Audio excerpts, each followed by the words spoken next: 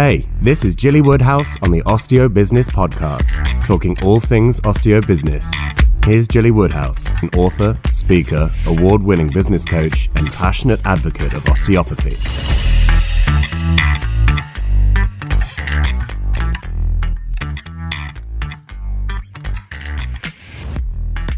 Let's talk about setting up in practice shortly after graduating. Now, it's a bit of a scary idea. Graduating 1 minute, putting all that learning behind you and starting out as a new grad in practice. Can be a bit overwhelming, but here's an example of someone who did just that.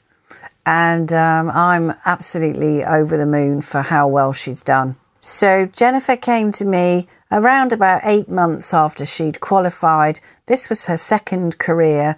She'd originally worked in the NHS for many years, and she'd studied osteopathy part-time for 5 years and then was ready to start out by herself. But she really didn't know what she needed to do in order to do this.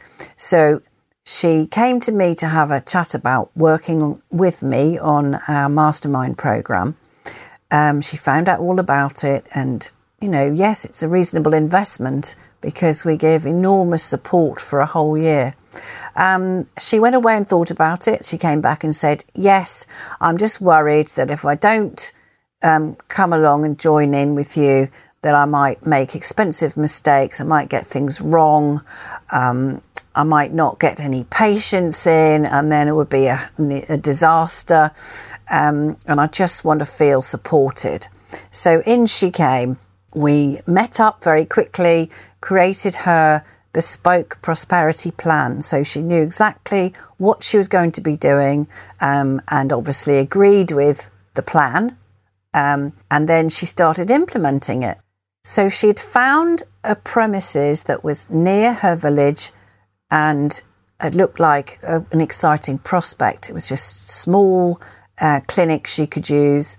It was being decorated, and we met up again, and I said, how is it going? And she said, oh, it's still not agreed. It's all taking a bit of time. The lady's decorating it, but now she's saying, oh, it won't be ready for another couple of months. And, I'm an implementer. I like to get things done and get things moving on. So I was feeling massively frustrated for her. But she told me that there was a brand new housing development being built just close by to this very clinic that she had the chance to take on. And that made me very excited. 20,000 new houses meant probably 20,000 new families. And wow, that was a pool of potential patients right there. And she would be the only osteopath in the area, and therefore she could provide a fantastic service for those new people. However, the lease just wasn't forthcoming. She didn't get it signed. The lady was messing her around, and it got to the point where we started to think she needed to look elsewhere. So she had a little scout around, and eventually she found a place that was a little further out into the countryside, but it was really charming and really lovely. And actually, people won't always mind driving a little bit further out to go somewhere that's more of a destination, somewhere really lovely to go.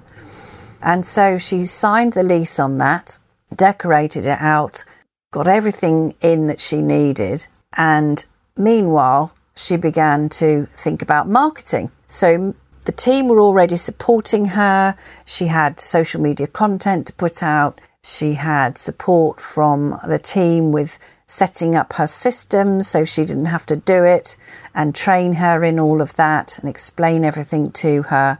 She got everything set up on Google. She ordered a new website from us, and she was all raring to go. But her social media wasn't doing brilliantly well, and we gave her some training on that. And then she joined the 5-day Facebook challenge that I happened to be running at the same time. And with one small, easy but effective challenge every day, she followed along And before long, she was the same as many others in the group who were reporting back that numbers of engagement on her posts were really increasing rapidly. They weren't putting any money behind it. All of that I teach is free of charge to do, and just organically reaching those potential new patients that you want. And before we knew it, she was coming back and saying, wow, I've got these amazing figures. I've got this many hundred people have seen this post and this many hundred people have seen that one. And it was really fantastic. And just as she opened, she did the final one, which was incredible. She was, we were joking about, she was like a country file presenter down in the valley where she lived, talking to us about the importance of getting out into nature and walking, and it was all really natural, really well done.